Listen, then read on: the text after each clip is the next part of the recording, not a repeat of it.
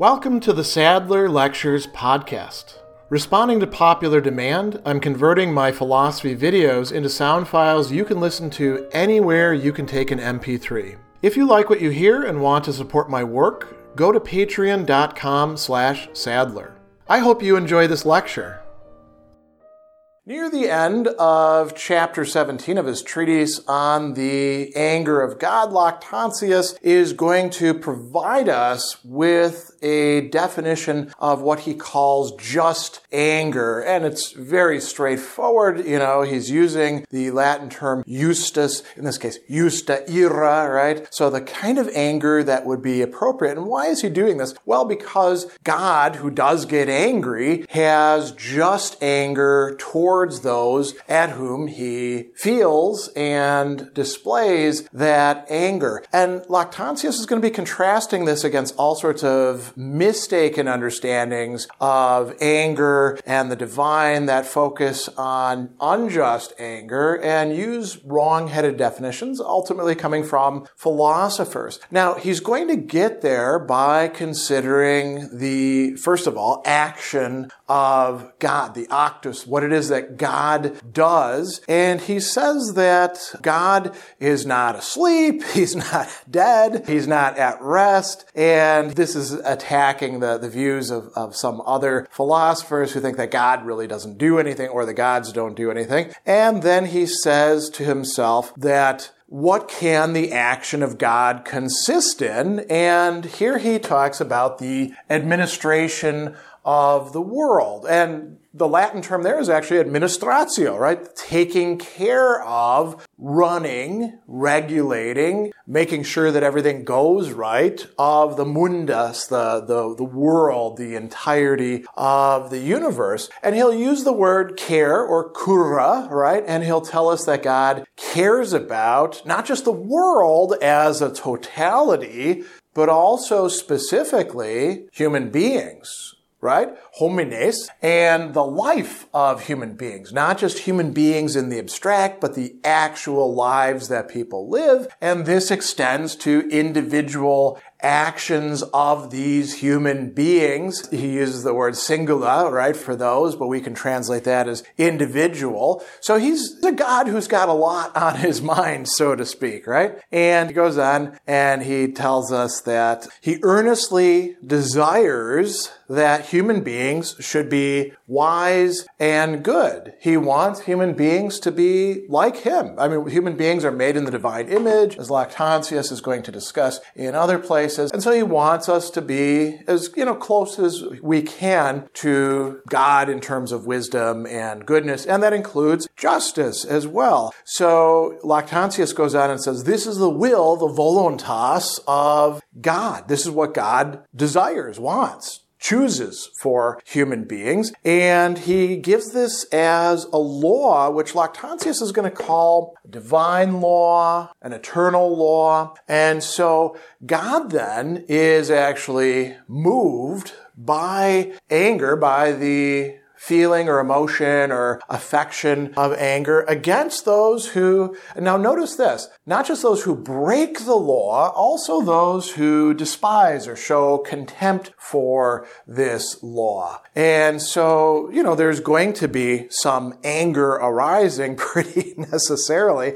But why? Is it because God is just jealous? No, it's because God wants the best for human beings. As, Lactantius will say in other places, anger and care or beneficence go together for God. And so he goes on and he says, it's necessary that God should be moved with anger against the person who's broken this. If, as he says, God does harm to anyone, therefore he's not good. They are deceived by no slight error who defame all censure, whether human or divine, with the name of bitterness or malice, thinking that a person ought to be called injurious who visits the injurious with punishment. So he's taking on a possible objection. Somebody might say, well, God is supposed to be really nice, all good. He wouldn't hurt anybody, right? And interestingly, he's not just taking on, let's call them mealy-mouthed Christians, he's also taking on the Epicureans who say, gods don't do that sort of thing, right? So here, Lactantius is going to employ an interesting analogy. He's thinking about God not just in terms of being a judge. He talks about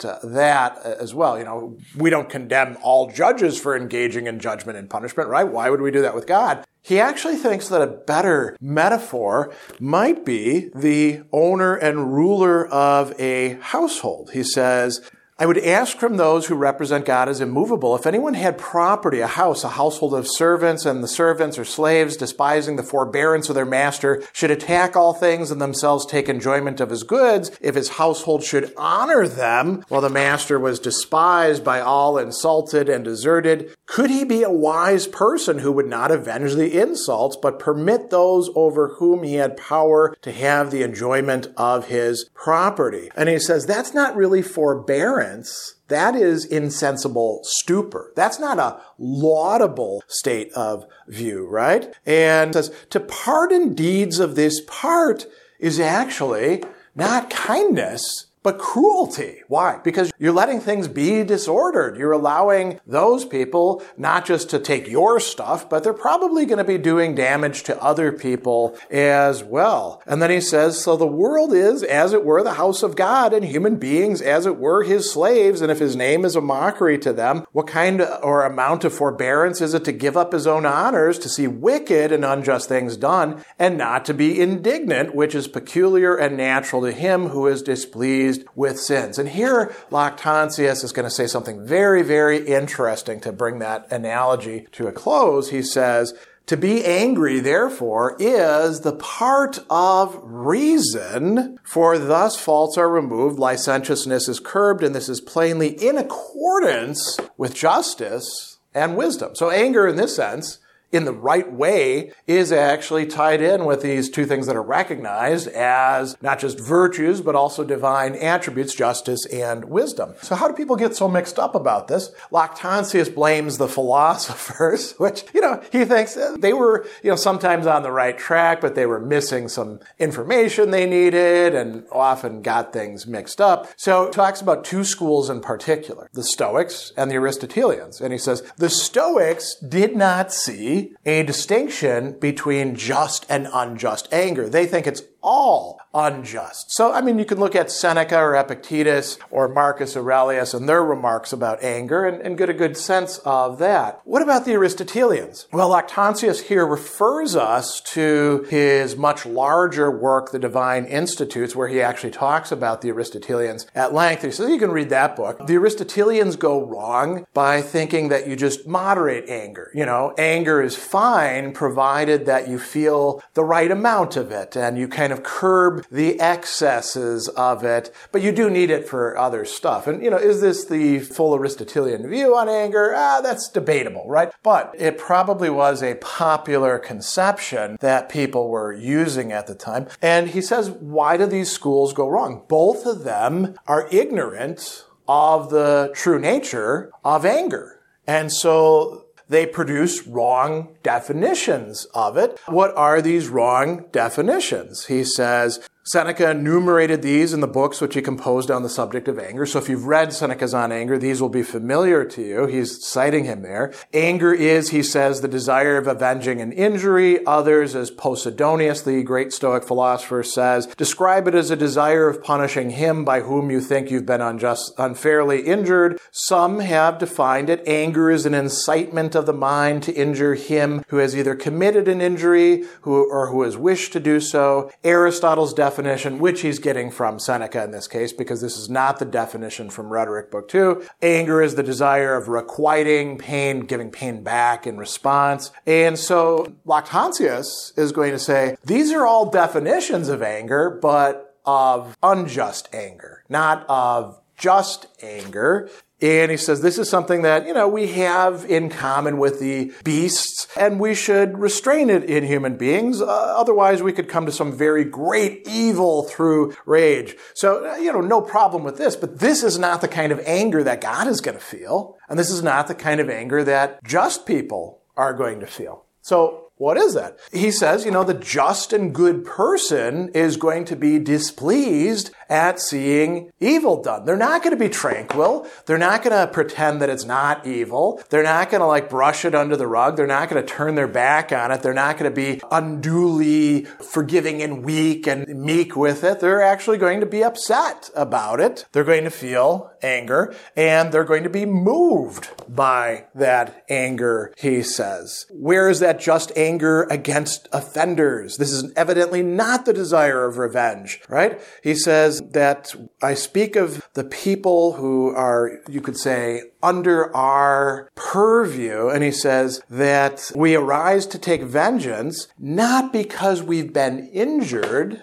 not because it's hurt us as such, but because we see wrong being done. And there are purposes behind this. He talks about preserving discipline, disciplina, right? Order, proper structuring. And preserved is servata, right? To maintain, to hold on to. Morals in this translation corrected, but the morals are actually mores, which doesn't just mean like the public declaration. It means what's in people.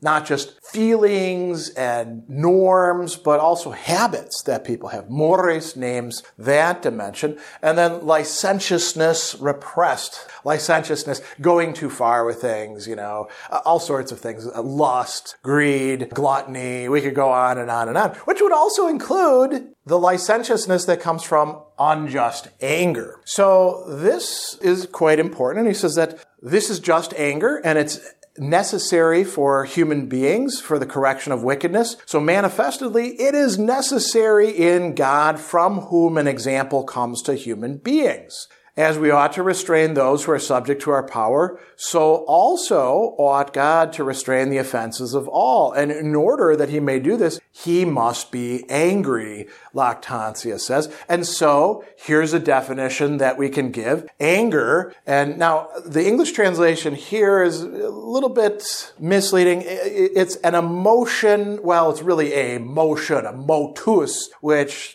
takes the shape of an affect, right? As we find out later in the treatise. So an emotion of the mind arousing itself, or rather, arousing, insurgentis, rising up, right? In order to do battle for restraining, ad quercenda, for the purpose of restraining, or to the function of it, faults, peccata. Peccata can be translated also as sins, faults, errors, mistakes, wrongs. It's the things that we do that are unjust. So anger is an emotion of the mind arousing itself for the restraining of faults. And he says that, he concludes this one by saying, the definition given by Cicero, anger is the desire of taking vengeance, does not differ much from those already mentioned, the wrong-headed ones. And then he says, but that anger, which we may call either fury or rage, shouldn't even exist in human beings because it's altogether vicious. But the anger which relates to the correction of vices ought not to be taken away from human beings, nor can it be taken away from God, because it is both serviceable for the affairs of human beings and necessary. So just anger should be there, unjust anger shouldn't be there, and just anger is in God and can also be in us human beings. And now we know how to rightly define it so we can grasp its nature.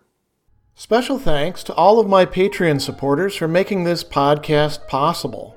You can find me on Twitter at Philosopher70, on YouTube at the Gregory B. Sadler channel, and on Facebook on the Gregory B. Sadler page. Once again, to support my work, go to patreon.com/Sadler. Above all, keep studying these great philosophical works.